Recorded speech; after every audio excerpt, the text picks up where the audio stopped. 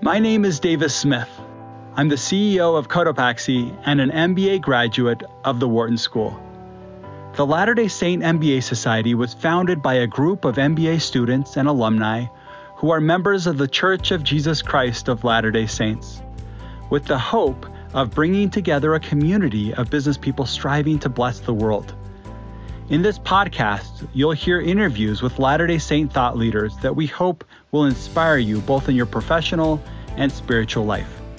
For more information about the Latter-day Saint MBA Society, visit latterdaysaintmba.com.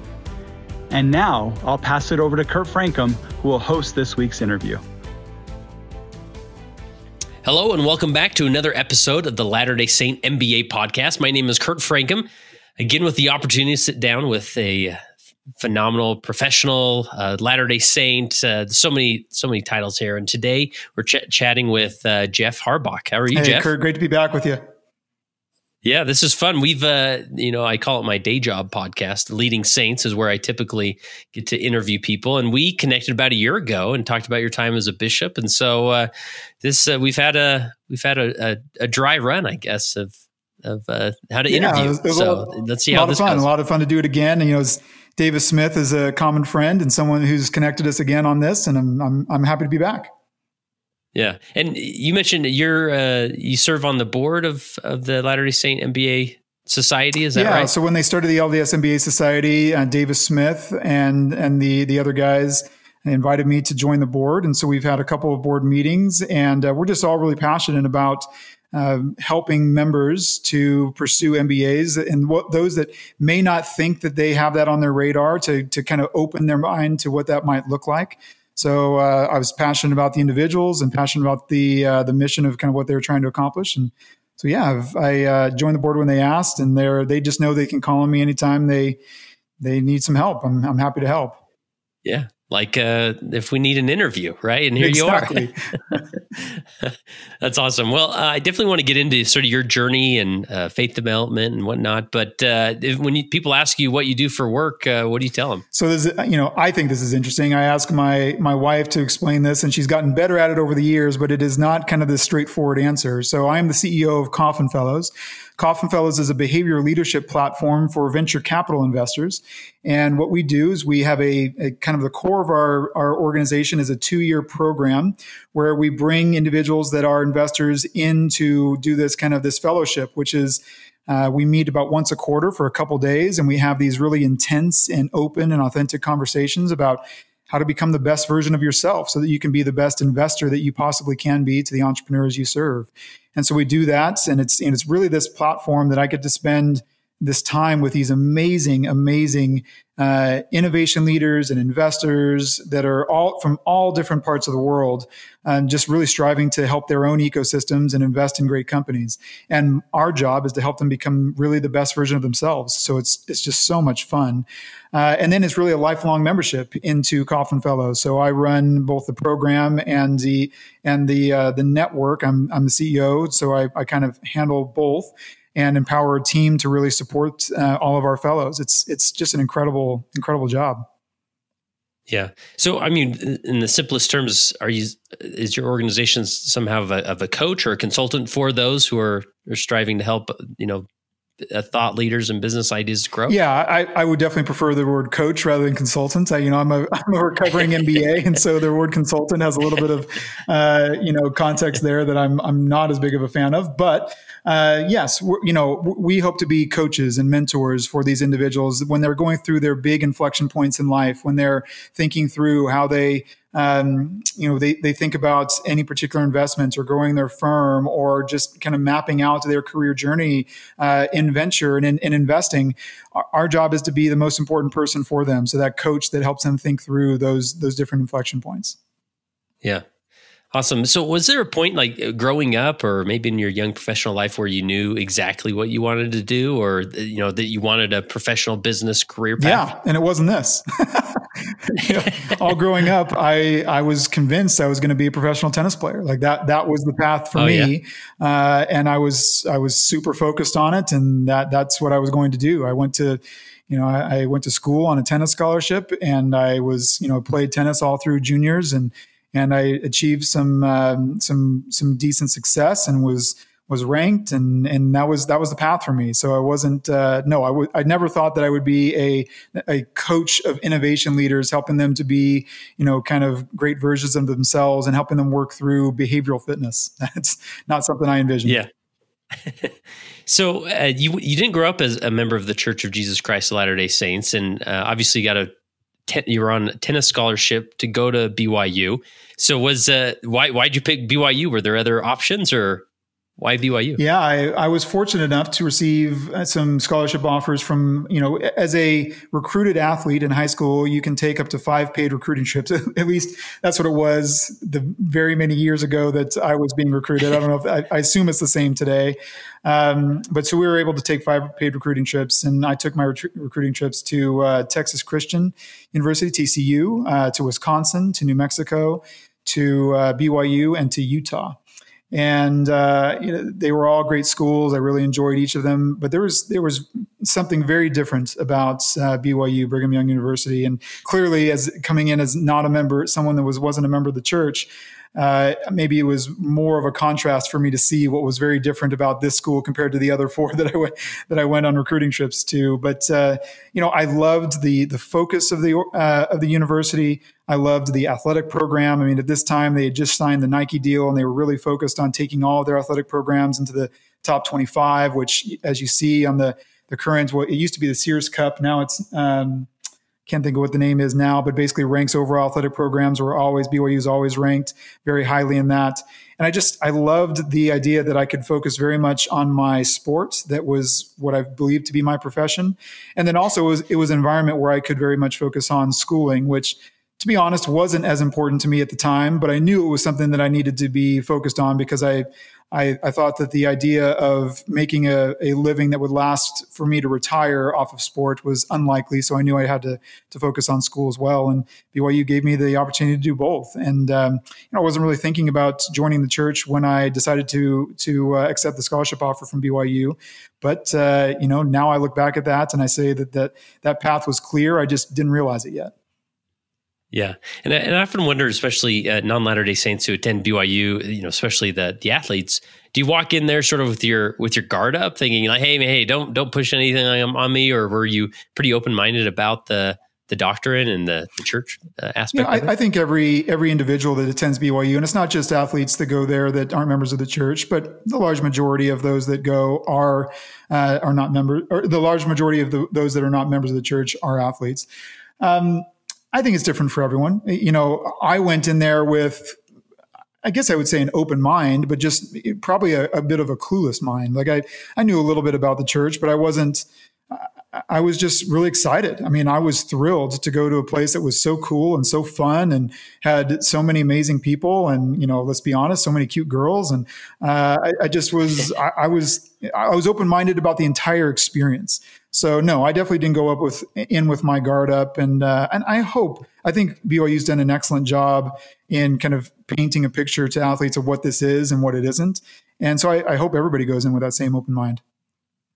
Yeah. So when was the moment when maybe the conversion process started? Conversion process to the church, I guess it started, I guess it started even before I went to BYU in that I had some good friends that introduced me to the church. And, I would go to church with them a handful of times. And I remember going to a priesthood leadership meeting. Just a general priesthood meeting with them.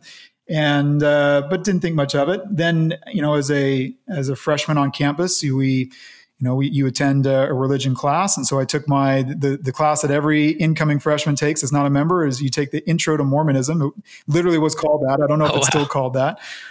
So I took that class, and that was with a bunch of other non-member athletes. And that was really interesting. And I was rooming with members of the church. And so it was just kind of always line upon line. It wasn't, well, there was a big aha moment for me, but leading up to that big aha moment for me was just a lot of little things. It was, saying a prayer before we started one of our matches, or, having the Tuesday devotionals on campus, or, attending church with my friends, mainly just to meet friends and meet people.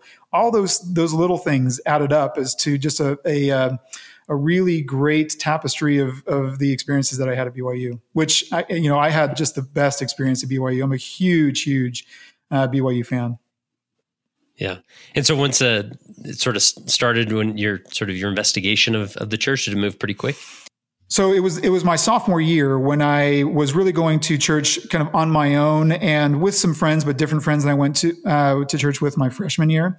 And that was the year where I started to really think like, gosh, there's something here. And I know that I want this for my family at some point, but, in order to have it for my family at some point, I probably ought to have it for myself and probably ought to, feel like I know what's going on here and see if it's really real and there's truth here for me.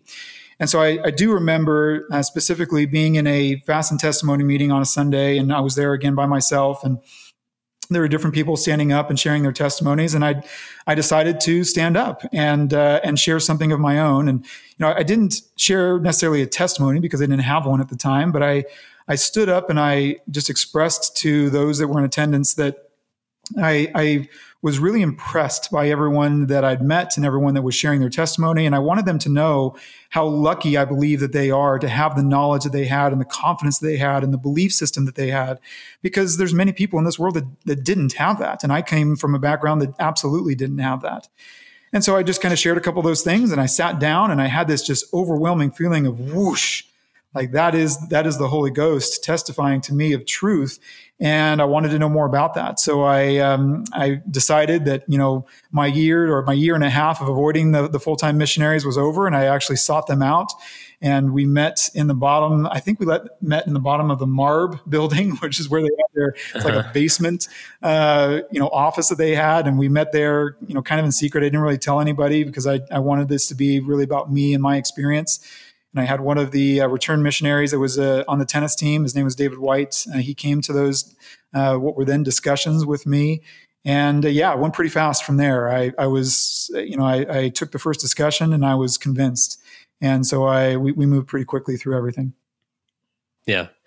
And obviously I imagine that's had an impact on your professional life. I mean, which hopefully we'll get into, but just generally speaking, how do you feel like the gospel, your testimony has maybe had an influence throughout your professional life? It's impacted every part of my life. It's impacted who I am as a person, which impacts both my professional relationships and my personal relationships. So, I took one of my favorite classes at BYU was in the business management program. It was a ethics in business class. And I just loved this professor, and I loved the way that he kind of integrated business with faith, and how he made that very seeming, he made it all one and the same. And, he talked to us about D&C 121 and how that was kind of his idea of the business scripture where, many are called, but few are chosen. And I just loved everything about that class. So that was really that helped open my eyes to, this is not just, kind of relegated to one portion of my life and I'm a different person in every different part of my life. No, this is who I am. And who I am is a member of the Church of Jesus Christ of Latter-day Saints who believes in God, the eternal Father, and his Son, Jesus Christ, and the Holy Ghost. And that makes me a better husband, a better father, a better business leader, a better, individual in all aspects of my life. Yeah. And how did your family respond to it? Kurt, to be very honest, so I'll be vulnerable with you here, and I'll say that my family was not excited at the beginning. Both my parents have passed away. They passed away quite a while ago in 2004, so I guess it's been 17 years now. My mom was more supportive, mainly because she just loved me, but didn't really understand the decision I was making. My dad wasn't as supportive. The aha moment that I spoke of was I'd gone through the discussions, fairly quickly, and I decided that I wanted to be baptized. And we made this decision on a Sunday, and we scheduled the baptism for the following week. And I went back to my apartment and I told my roommates, and this was the first time that I told them, so they, really didn't know what was going on or didn't know that I was even taking the discussions.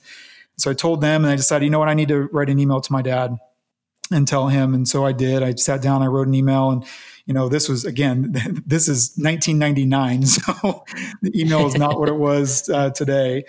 And I just wrote all these different things. I kind of talked about school and talked about tennis and all these things because I was nervous. And at the end, I just wrote him this, I ended the email saying, Dad, I wanted you to know that I made the decision to join the church and to be baptized. And I hope you'll support me. I believe that this makes me a better individual and helps, add upon the things. It doesn't change who I am, but just gives me more knowledge and more faith and more hope and helps me be a better person.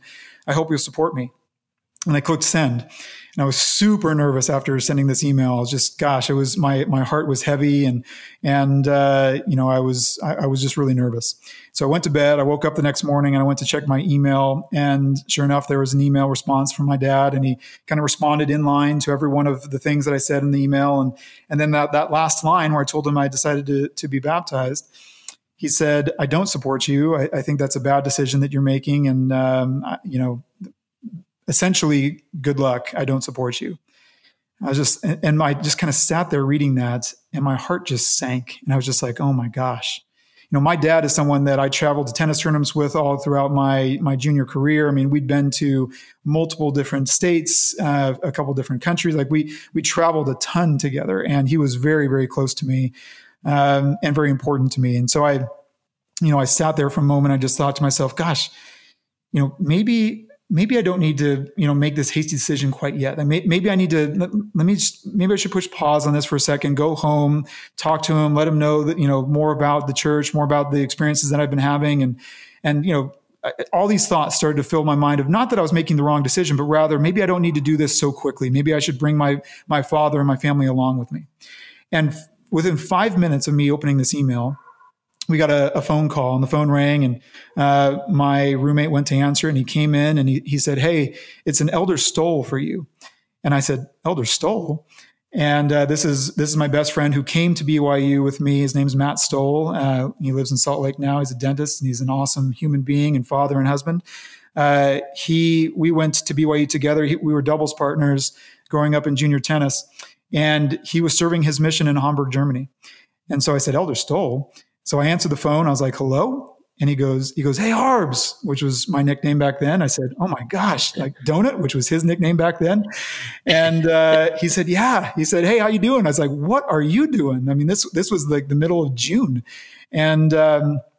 And he said, "Well, after we kind of got through the pleasantries, he said, I woke up this morning and I just had this distinct impression that I needed to call you today. So I went to my mission president and I asked him for special permission to call you because I just felt like I needed to talk to you." He goes, "What's going on?" And I just went, "Oh my gosh." And so I told him the whole story. We we were just amazed at the way that the Holy Ghost works, all at that same time. And, when I tell the story even today, the hairs kind of stand up on my arm. It was just a amazing experience to me and that was the aha moment for me, to tell me that God knows me, God loves me, and that everything is going to be okay. And he knows and loves each and every one of us. It's not just me that's unique and special in this. And that was a huge testimony builder to me. So I decided that was all the kind of the signs or the testimony builder that I needed to move forward with this. I wrote my dad an email on Wednesday, told him that, hey, I still love him. And I hope he'll be there. And long story short, he ended up attending my baptism. So it ended up being a great story. That's great. That's great. So when did you realize you were not going to be a professional tennis player? So, again, the summer of my sophomore year, that was I joined the church right before we left for summer. And then during summer, what tennis players do is we go out and play these satellite tournaments, all with the desire to gain ATP points and make it on the tour.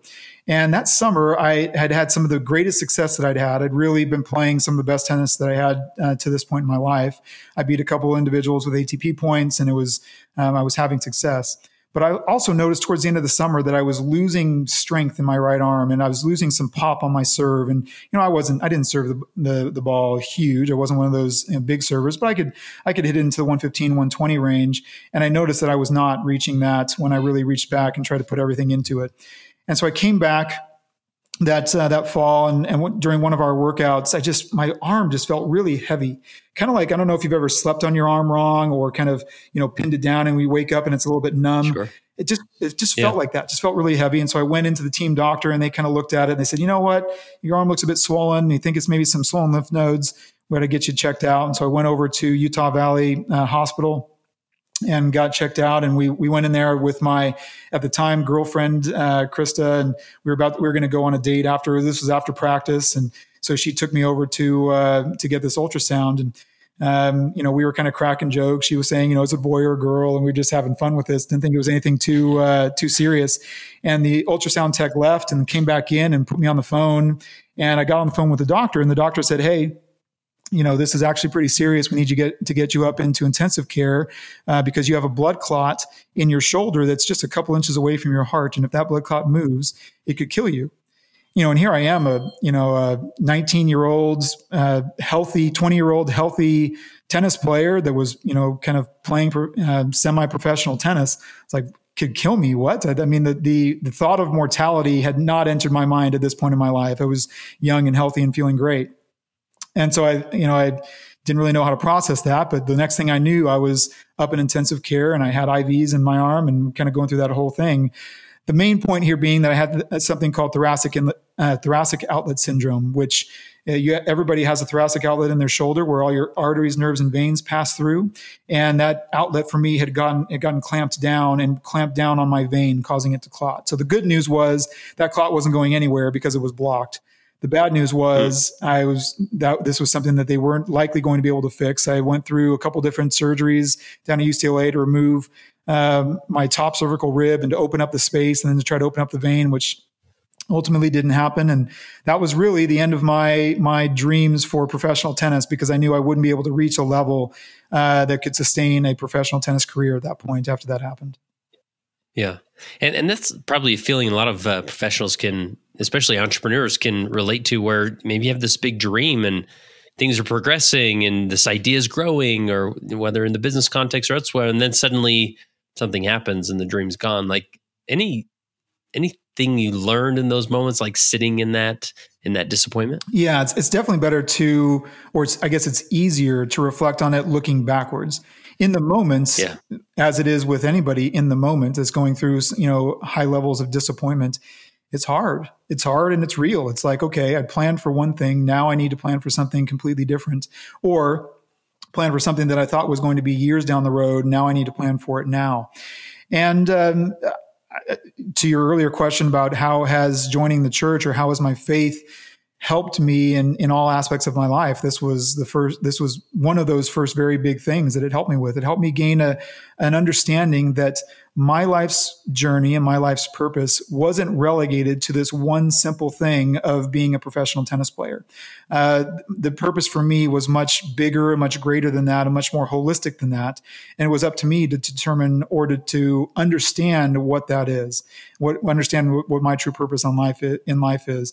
And I still know that tennis was going to be, and still to this day is, a big part of my life, but it didn't define my life. And so that was the realization that I came to, is that, all these big things, all these big dreams that we have, and I'm a big dreamer, a big believer in dreams, like set big goals, dream big and pursue those. And you're going to reach some of them and you're going to miss on some of them. And the ones that you reach and the ones that you miss, none of those are necessarily going to define you or have to define you, but rather it's the aggregation of all of your experiences and ultimately all the lives that you impact. That's what defines you. And you can do that through tennis, through business, through nonprofit work, or through any other path that you choose, as long as you choose to be kind of intentional and proactive about that. Yeah, really helpful. So at this point, when you're coming to terms with the fact that professional tennis is not the future, did that change anything with your direction with schooling, or were you already on a business path? Yeah, actually, I was pre-med. All my family were doctors, and they were all pre-med. And that semester, again, I feel bad saying this on air, but that semester I was really struggling with a class called organic chemistry. This was one of those weeder classes, and oh my gosh, it was just ripping me a new one. It was so hard. And because I had this condition, and because I was now going to be on blood thinners and I had this blood clot, they actually gave me a pass. Like I was able to, withdraw from my classes without taking class credit. I was like, wait a second, I can withdraw from organic chemistry and not have that go on my record? I'm in. Let's go. That sounds fantastic. And so I did, and I took that as a kind of a sign for, like, you know what? Organic chemistry was hard. And also I realized something about myself that was hard for me to stomach at the time, but it was that I didn't really like being in hospitals. Like, I was in the intensive care unit for about a week and a half. And it was just really hard on me. I didn't like being in hospitals, which is kind of hard for me to come to grips with, because these are all people that really, really need those medical professionals' help. It was just not something that felt great to me. So I said, you know what, I'm going to switch to business, because, all the weeder classes in business are like accounting and economics and finance. And I was like, geez, if I get weeded out of that, at least I'll, learn something about maybe how to do, be better at my taxes, or be better at something. So I decided at that point, that was the inflection point where I switched to business. Nice. So you haven't used much organic chemistry since then. Proton spectroscopy is not something that I use on a daily basis. That's for sure. Nice. Awesome. So you graduated from Brigham Young University, and then tell me about the time between graduating with your undergrad and then MBA school at the University of Texas. Yeah. So when I graduated in 2002, the 9/11 just happened, the tech bubble just popped, and many people were doing the consulting, routes. And I was not, the job market was not great. And so I was looking for other things to do. And I'd always had kind of an entrepreneurial desire or passion. I did little things. I ran a tennis racket stringing business, and I was the director of tennis at the Riverside Country Club for a while. And I liked doing things and building things on my own, and recognizing all the hard work that you put in, you get compensated for that hard work kind of directly on a one-to-one basis. And so I was trying to figure out what I wanted to do next. And as I was interviewing and going through this process, my dad called me and said, hey, I have a friend in Las Vegas, which is where I'm from, that had 4 7-Eleven stores. And she was looking to sell her worst 2 performing stores to buy a 3rd high volume store. And he thought it might be a great opportunity for me, and thought maybe I'd want to look into buying one of them. And I kind of paused for a second. I was like, okay, wait, Dad, let me just make sure I hear this straight. You're suggesting that I've done so well in school that you think that I should go pump Slurpees for a living, and not only just pump Slurpees at a regular store, but pump Slurpees at a really poor performing store. And I had to pause for a second and go, Dad, I did pretty good in school. I feel like I should be able to do something, maybe better than this. And he goes, in his kind of infinite wisdom, he said, son, just, trust me on this. And so Krista, my wife, and I, we drove down to Vegas and took a look at it. And oh my gosh, my eyes were just opened to, once I got kind of over this hubris of being this, recently graduated college student with this really shiny diploma that made me much smarter than at least think that I was much smarter than I really was. I saw the 7-Eleven as an opportunity. I saw it as just this massive opportunity where, they were losing money for just, bad inventory controls and bad management and all sorts of opportunities that I felt like I could come in and I could fix pretty quickly without even like a deep knowledge of business management skills. And so I jumped on it.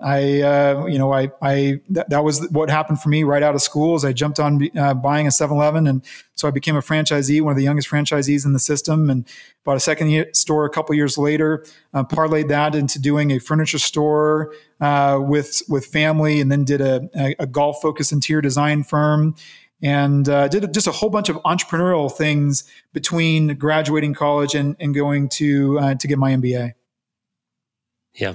And so was there a moment where you thought, an MBA would really be helpful for me? Yeah, it was a very clear moment for me. It was, I was the CEO of an organization called the Private Club Network, and we were a network of private country clubs around the country. And our goal was to bring on country clubs so that if you're a member of one country club, you could play all the other clubs in that network. And it still exists today. At that point, I was the COO, and we were looking at selling the organization to another big kind of aggregator of country clubs. And I went into the conversation and had some of these conversations with the potential acquirer, and we couldn't get a deal to happen. And I recognized that one of the reasons, or at least I felt at the time, that one of the reasons why we couldn't get a deal to happen is because I didn't have a firm enough grasp on all the financial levers that needed to be pulled in order to make this a win-win, or to articulate to them how this could be a win-win situation for both the acquiring company and the being acquired company. So we didn't make that deal happen. And the one kind of, as I reflected on that experience, the one commonality that I had or the one commonality that each of the people in the acquiring company had were MBAs. And they all had this very deep knowledge of finance. And I was like, gosh, dang it. If I would have had a better, grip on finance and these concepts, I could have gotten this deal through. I could have gotten it over the finish line. And so that was one of the main things that drove me to say, you know what, I'm going to go get my MBA. It was also kind of my father, who now had been passed away for a couple of years, whispering in the back of my mind to always continue your education and always to continue learning. And so it was those two things. I said, I'm going to go back and I'm going to get my MBA, and gosh dang it, I'm not going to, let another great opportunity pass me by like that, like it just happened. Yeah. So, and tell me about the process of applying to MBA schools, and then how did you end up at University of Texas? Yeah. So I applied to a bunch of different schools. I didn't really know that much about them. We went on trips, and I visited a bunch of the different campuses, and I was excited about a couple schools, and I applied to a bunch of them, and I got into BYU, or I was accepted to BYU, and I was accepted to one other school, and then I was not accepted to many of the schools that I really thought were high on my list, which was disappointing to me. It was, I figured that maybe I just needed to spend some more time on the GMAT and take the GMAT again and really apply again. And then I was waitlisted at the University of Texas. So again, being very open and vulnerable with you, Kurt. I mean, these are not things I shout from the rooftops, but I guess I'm sharing it on air that, I was accepted to two schools, waitlisted to another one, and not accepted to all of my kind of the schools that I really wanted to go to. So I said no to one of the schools that I was accepted to. I asked for a deferral to BYU. And again, I want to emphasize, I love BYU. I'm a huge fan of BYU. And so it was not anything against the MBA program at BYU. In fact, they have an exceptional MBA program there. It was more that I just felt like I wanted to get a different experience. I wasn't sure if I wanted to have both my undergrad and graduate degrees come from the same institution. So that was the only reason why I just said, I'm going to defer a year, and then I'm going to wait, and I'm going to reapply. And I had a really awesome experience where we made the decision, like we're done. We're not going to do it. And then I got this phone call from the University of Texas, kind of right at the end of, I think this was the end of June, saying, hey, so sorry, different things have happened. And long story short, we want to offer you a position in this next class. And this had happened at a couple other kind of critical inflection points in our married life. My wife was about 8 months pregnant at the time, and we were convinced we weren't going to be selling our house, and we were going to kind of double down into what we were doing in Las Vegas. And I let her know that this happened, and we decided to make a prayerful decision out of it. So maybe I'll dive into one of those inflection points, or the kind of the decision process that happened for us in deciding to go to and attend the University of Texas that year. I was serving in a bishopric at that time, and I loved the calling, and I loved what we were doing, and we loved our home, and we'd already made the decision that we were doubling down here. And it was a Tuesday night that, the bishop at the time called me into his office right before we were doing, at that time, Mutual, now Youth Activities. And he just wanted to chat. And this was pretty normal. We'd do these kind of chats pretty often. And he called me in, and he closed the door, and I could tell he was pretty emotional. And he said, Jeff, he said, I wanted to let you know that it's come time to release you from this calling. And there's something else the Lord has in store for you, and it's not serving in this calling anymore. I was like, whew. I did not see that coming. And those that have been released from any kind of callings where you have some stewardship, it's a heavy thing to feel that you're released. I mean, some of the thoughts that flooded my head were like, gosh, dang it, I didn't do all the things that I wanted to, or I could have done much better, or there's other things that I still felt like I needed to do. And so I had all these questions in my mind. And so I went home and I told my wife, and first thing Krista said is, what'd you do wrong? I was like, I don't know. I don't think I did anything wrong. And so we were kind of trying to make sense of this. And that Wednesday night to Thursday morning, I had a dream that I was going to be a seminary teacher. And I just loved the idea of being a seminary teacher. I really wanted to be a seminary teacher because I just love working with the youth. I mean, there's nothing better than working with these incredible youth. And I was super excited about the idea of maybe I would do this. And so I thought, okay, maybe this is what it's supposed to be. And so I was feeling better on Thursday, like, oh, okay, this is my path. And then Friday morning was the morning that we got the call from the University of Texas saying, hey, I know you've been waitlisted, but we have a spot for you. Would you want to come and be a part of this next class? So it's like, oh my gosh, my answer is no, but she's like, well, I really think you ought to take the weekend and get back to me on Monday. And it's like, okay, I'll take the weekend, but I'm pretty sure my answer is no. And so I told my wife, and that weekend we were going to the temple, and we said, all right, we need to really bring our A games to the temple. Like we really need to know the Lord's will for us at this time. What are we supposed to be doing right now? Because I just, we kind of had the rug pulled out from under us and thinking about what's new and what's next for us. And this is now this opportunity. And so we had a couple really tender and special experiences in the temple. One of which, kind of involved a member of our stake presidency letting us know, first exploring the idea of me actually becoming a seminary teacher, which was like, wow. But then, with me sharing what we were considering, he said, you know what, I think it's time for you and your family to move to Austin. And it was just a really, really deep and meaningful and special experience for us that let us know again, reemphasize that the Lord is aware of us, the Lord loves us, and loves me and my family. And there was one of those tender mercies. I don't believe in coincidences. I believe in the Lord shows us tender mercies throughout our life. And the same thing that happened with my, Elder Stoll calling me at the time that I needed it was the same thing that was happening here. It was tender mercies letting me know that this is the path for you to take. And that's why we decided to attend the University of Texas. Wow. Love that. And, your story is just so, has so many principles and twists and turns a little bit that I think it really helps a lot of people, hopefully the listening audience who are trying to make some of these tough decisions, whether to move or what school to go to and those types of things. So really helpful. You put in your notes here that when you went to MBA school, you wanted to focus on your weaknesses. Is that mainly around the idea that you realize the weaknesses you have trying to put that deal together, or is there more behind that? Exactly. When I was applying to the MBA programs, I said, I'm going to do this because I want to shore up all the things that I'm not good at. I don't want that deal to pass me again. I want to make sure that in the future that I'm able to get that deal over the finish line. And what I pretty quickly realized in being in the MBA program is that it's a there's a book that's such an old book that I can't remember what it was called anymore, but it was like the 10 biggest mistakes in management. And one of the things that they outlined is that one of the mistakes that the worst managers make is they spend the most amount of time with the worst performing team members that they have. And the best managers spend the most amount of time with the best performing team managers that they have. Now, there's a whole lot of things to talk about there that we could kind of debate, because I'm not sure I completely agree with everything there. But it made me I listened to that as I was thinking, I shouldn't be spending the time trying to bring up my weaknesses or the things that I'm not good at to some sort of mediocre level.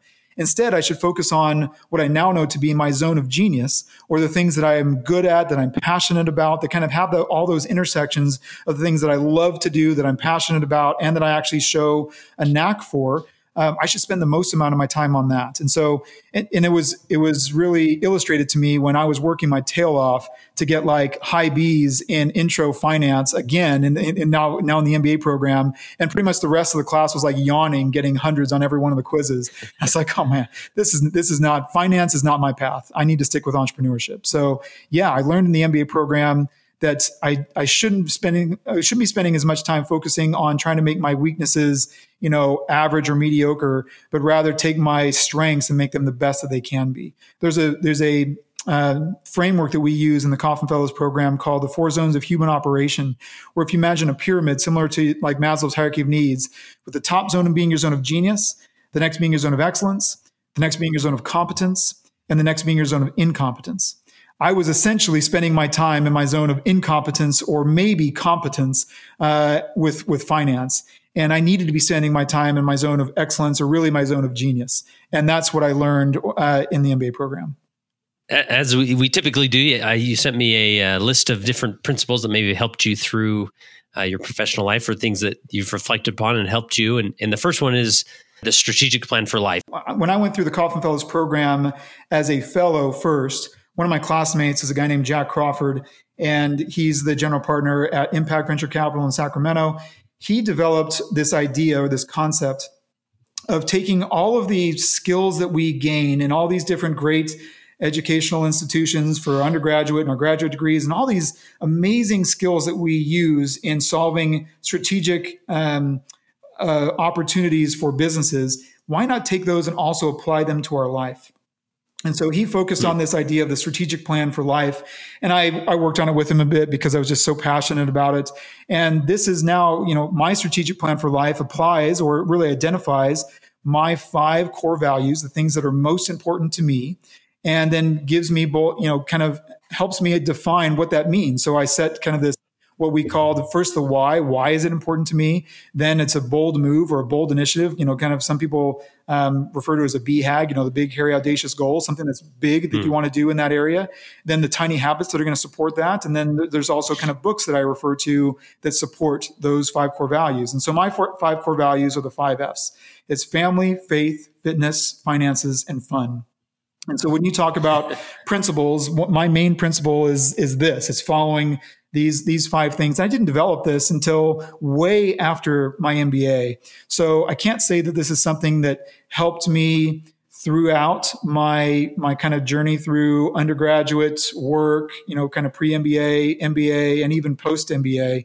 This is something that I've really only come to, really embrace over the last 10 years of my life. But oh my gosh, do I wish I would have had this as kind of a framework for myself, in all those different phases of my life. Yeah, and so with these 5 F's that you listed off there, is this something that you just developed over time, or? Yeah, so over the last 10 years, I've really kind of honed in on what are the things that are most important to me, and what are my core values, and what am I going to make sure that no matter what, I'm focusing on these things. And so number 1 to me is family. And that is, I love the quote that no success outside the home will compensate for failure inside the home. That has very deep meaning to me and to my family. And so I tend to think, and I'm probably a little bit disillusioned here, but I tend to think that I have one of the most important jobs in the world and one of the best jobs in the world. And yet, with how important that is to me and how important I think it is to, kind of global economies, I still believe that it just pales in comparison to the work that I do within the walls of my own home, being a good husband, an attentive husband, and a attentive and loving father. And so family is number 1 for me. And I've set all kinds of initiatives there. The next is faith, and that's super important to me. That really drives everything that I do. It gives me hope in the areas, and faith in the areas where that allows me to manage kind of the highs and lows of our journey through life. My fitness is super important to me because I want to be healthy. I want to live a long life.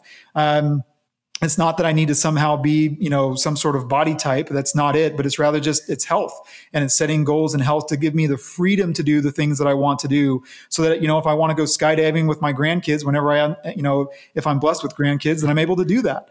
Like I want to be able to do that. Finances is 4th on the list, and that's really what I do professionally. It's how I gain both an education and I gain an income through my work. And again, I told you that I believe that my work is really, really important, and it's important to me, and yet it's 4th on my list of my core values, but still super important to me. And what I do there, I want to make sure that I'm having an impact. And so the things that I spend my time on, I want to make sure that I feel like I'm having a positive impact on the world when I'm doing them. And then fun. Life is way too short to not have fun. So I tend, my wife will tell you, I tend to get a little too serious too often. My girls will remind me it's my work face or my kind of my on the job face. And I don't want to be that person. I want to be someone that also has fun throughout life. So these 5 F's I've developed them over the last 10 years, and they are critical to me in the way that I try to manage my time and focus where I spend my time. There's a quote that Greg McKeown, who's also a member of the church, he wrote a book called Essentialism. He said, "If you don't prioritize your life, someone else will." And I love that. If I don't prioritize my life by setting these kind of 5 foundational core principles for me and make sure that I'm spending my time doing them, someone else will. I'll end up being reactive to what the world throws me. Yeah.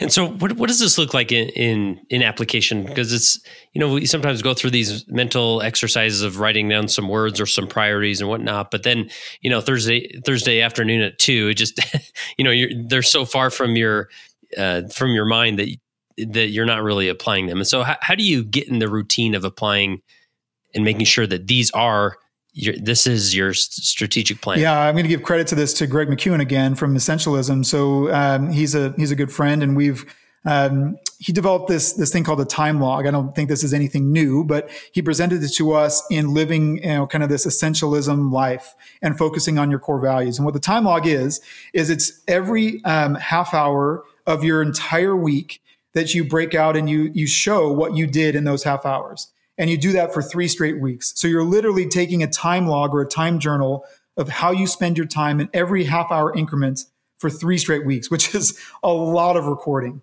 And so, I have this on multiple different spreadsheets. I've done this multiple different times. I've done it with the youth in our ward and challenged them to do it for themselves as well, because I think it's really powerful. Because as you say, it's very easy to get into the reactive modes of our lives and forget to focus on the things that we've identified as the most important things to us. So we take this time log and we measure how we're spending our time over 3 weeks. And then we look at it and go, okay, let's bucket those in those different, does this fit in the family bucket? Does this fit in the faith bucket, fitness bucket, finances bucket, or fun bucket, or not bucket? Or even does it fit in the I'm wasting time bucket, which certainly I had in some of my half hour blocks. And then what you develop is what we call a dream routine. So you say, if I had the most organized, kind of best version of my day and my week, what would it look like? And you organize that the way, what time you wake up, what do you do right when you get out of bed? What are the things in your morning routine? What are your work day priorities, and what do you do there? What are your after work priorities, and how do you spend your time there? And you develop this dream routine. And the reality is you're never going to live up to your exact dream routine every single day. But what this does is it gives you a framework to kind of revert back to go, okay, this is what ideal looks like for me, that allows me to meet all my different responsibilities, all my different core values. And I can kind of refer back to that and go, okay, this is what I know good looks like. I need to be extremely disciplined in doing this. And I believe that to be, if speaking to a room of MBAs, you are desiring, I think for the most part, to be successful in some area of business in your life. And you're likely, if you're an MBA, you're endeavoring to be a leader in some aspect of your life. And as in the church, we're asked to bring our talents and our passions and everything that we have to also be leaders in service and leaders in ministering. And I think that in order to do that, in order to be, great with your family, great with your work responsibilities, and great with your service and ministering responsibilities, you have to be very disciplined. And so this is what I use. I use this dream routine that allows me to kind of refocus my efforts. And if I get too out of balance, I'll do another time log for 3 weeks and I'll see how I'm spending my time. And then I'll again focus it back on that dream routine. And that dream routine is going to change over time, but that's how I bring myself back to center on how I'm spending my time on the things that matter most.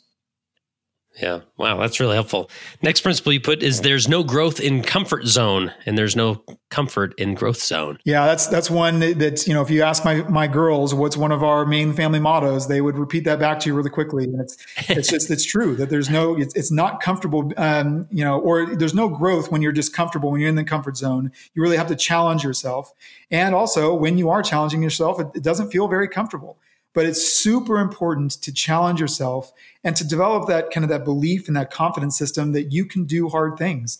So that's very much a principle that I live by, or that at least I try to challenge myself in, is that if I get too comfortable, I know that I'm being a little bit stagnant, that I really got to challenge myself. And every time that I've challenged myself to do something new, to grow, to learn, to do something that I wasn't comfortable in, I've recognized that I've gained confidence and gained a belief in myself that I can actually do these things. It was not comfortable to go to Norm Nemro's office way back at BYU and say, hey, actually, I'm not going to take one of those jobs. I think I'm going to go buy a 7-Eleven have him walk me through the financials and go, oof, this doesn't look like a very good business endeavor. That wasn't comfortable. It wasn't comfortable to do a lot of the different things along my path, but every single one of them kind of added up to these really formative experiences that it helped me be the person that I am today. And the challenge is to make sure that all throughout your life, and now I'm a 40 plus year old, I need to make sure that I don't become stagnant, that I'm still challenging myself and making sure that I'm willing to put myself in that growth zone. Yeah. And especially later, as your career progresses, it's easy to just sort of settle in and you found your career, something works, so you enjoy, and away you go. And suddenly you're 60, gosh. So, but you got to keep reviewing and stay engaged. I can tell you, I've definitely become more risk averse the older that I've gotten. And I don't like that part of myself, because I remember I used to be really I embraced risk. I loved it. And I've become more risk averse. And so this is something that I really have to focus on. I've got to make sure that I remember that, growth is really comes in challenging yourself and getting out of that comfort zone. So yeah, it's really easy for us to do. And you have to be really purposeful in the way that you organize your time to focus on being in that growth zone. Yeah. This next principle you sort of referenced earlier with your relationship with your father, but learning never stops. Stay curious. So how do you stay curious? Yeah. I guess one of the things I talk about here is that everybody experiences this thing called imposter syndrome. It's rampant in venture capital. It's rampant in entrepreneurship. And it's this idea that you're kind of working your way through life, just hoping that nobody figures out that you have no idea what you're doing on a day-to-day basis. You're really just trying to figure it out as you go. And you look around and oh my gosh, everybody else just seems to have this completely figured out. Or one of the examples you'll use is, as a youth, maybe you had the similar experience. I know others have, where you're like, gosh, when I get to be an adult, I'm just going to know everything. I'm going to know how to do all these things. And I don't know about you, but I'm still waiting for that day to come. I still don't understand all the things that I thought that I was going to understand when I became this quote unquote adult. And so that's this idea of imposter syndrome. And the main thing is you're not alone. And so the way that you battle that, or the way that you address that, is to be willing to be open, to be willing to be humble, and to be willing to learn, to constantly stay curious and recognize that learning never stops. One of the ways you do this is through getting great mentors. And, you've had guests on your show talk about the importance of mentorship, and I just could not agree more with this. I often tell when I'm talking to young people that are pre-MBA, that are, this decade of decision making is kind of the years of 16 to 26, where you start to make really big decisions in your life that are going to be impactful for you. Things like, how hard am I going to try in school so that I can get into a good college? How hard am I going to study for the ACT, SAT so I can get into a good school? Or am I going to serve a mission or not? What school am I going to go to? What major am I going to choose? What individuals am I going to date? For some of us, am I going to get married, and what do I value in a spouse? What work am I going to pursue, and profession am I going to pursue? There's so many big decisions that happen in this kind of decade of decision making that, recognizing that mentorship and those that are around you that are mentors can really help you is so important. And recognizing that this period of your life, kind of the first third of your life, statistically speaking, we make the most amount of our highest earning capacity years, or highest earning potential years, are the ages of 40 to 55, statistically speaking. So anything prior to 40, which is essentially all the years in that decade of decision making, plus through your MBA and even post MBA, is really about learning and growth. So you want to surround yourself with individuals that can challenge you, that you can learn from, and that can really be a mentor for you to help you think through all these different paths and all these different things that these opportunities that you're going to have put in front of you.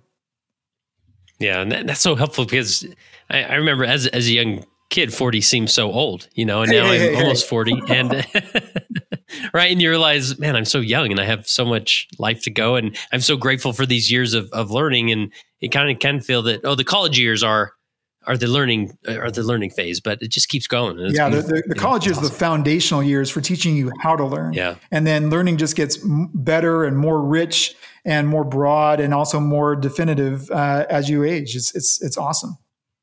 All right, next principle is people tend to overestimate what they can accomplish in a year and underestimate what they can accomplish in a decade. Think in decades. How do you do that? I love this principle, because it's true. It's so easy for us to kind of overly stress or overly focus on the moments like, oh my gosh, this one decision or this really great thing that happened or this really challenging thing that happened is so life defining for me right now. This is going to define the rest of my life. And it's just so big. And one of the, again, one of the things I'll talk to, pre-MBAs about, or just anyone in general, is this, the stock market. I mean, looking at the stock market, if you were to take any snapshot of a day or a week or a month or a 3-month time frame, you're going to see all these ups and downs of the stock market. And if you looked at any one of those kind of those down periods or even those up periods, you'd think, oh gosh, if I focus just on that sliver, it feels so intense and so visceral and so important at that time. And so we tend to just think that, like, gosh, if I just spend a little bit more time at work, I'm going to accomplish so many awesome things right now. And this is going to be really important to me right now. And what we recognize and what I try to point out to them is, if you zoom back out to the stock market over a 10-year time horizon, all those peaks and valleys tend to smooth out, and it tends to look like a very kind of smooth and upward trajectory to the right. And that's really what I think life can be is as you focus on decades, as you focus on building relationships, as you focus on lifelong learning, then you don't overemphasize any one particular, high or low that happens to you in any given year. And you recognize that this is all just part of this journey that we're on. This is all part of learning and growth and character building that is going to benefit you, 10, 15, 20 years down the road. I mean, it sounds so patronizing, but I'm sure you can think of a time where you've told your kids, hey, believe me, when you get to this age, you're going to have a different perspective. And it's like every kid that hears that just completely rolls their eyes and goes, oh my gosh, don't give me another one of those lifelong lesson things. But it just is so true that your life becomes this aggregation of all these incredible experiences that you have. And the more time that goes by and the more experiences that you have just adds to this rich database of knowledge and experiences that you can use to bless the lives of people around you, to bless your family, to bless your friends, to bless those in your congregations, and to bless those in your work environments. So yeah, think in decades. Make sure that you don't overemphasize the time that you think or overestimate the impact that you think you can have in any given short amount of time, but recognize that you're likely underestimating the impact and the learning that you can have in long periods of time and even in decades. So think in decades. Yeah.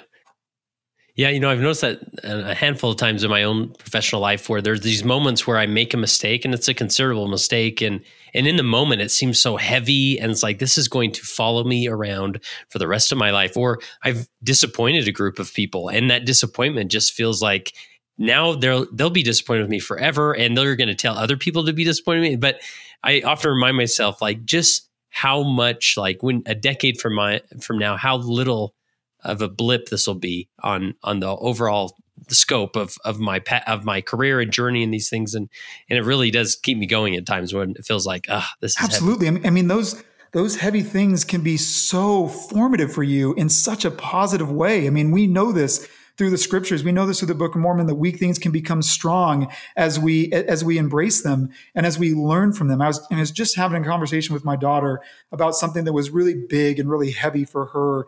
And she was like, gosh, I'm not going to be able to recover from this, or these people aren't going to trust me after this, or these, I've ruined my stature of being trustworthy. And I just had to look at her and kind of lovingly tell her, like, oh my gosh, this actually defines that, like, this is going to build trust, not destroy trust. When you own your experiences, when you own your mistakes, when you endeavor to learn from them and make those weak things become strong. Ether 12:27. When you really embrace that, then that's how you become even more trustworthy, even more faithful, even more strong in your ability to help others and to help yourself. So yeah, all those great experiences, when they feel so intense at the time, recognize those don't, like, we don't have to be defined by the worst decisions we've ever made. We can be defined by what we do about them and how we learn and grow from them. And we just become so much stronger, so much more trustworthy, so much more faithful as we take them as those opportunities. Yeah. Jeff, this has been so awesome and so helpful, inspiring. I know that this is definitely one that people can jot some notes down or some of these principles and apply and see a real difference in their life and their professional life and so forth. What's got you most excited about the future of Kauffman and Fellows and anything that you're really excited about right now? Yeah, I'm super excited about just what the role that technology and innovation is going to continue to play in our lives and globally. So, I mean, Kauffman Fellows, we're supporting investors that are investing in entrepreneurs that are trying to change the world.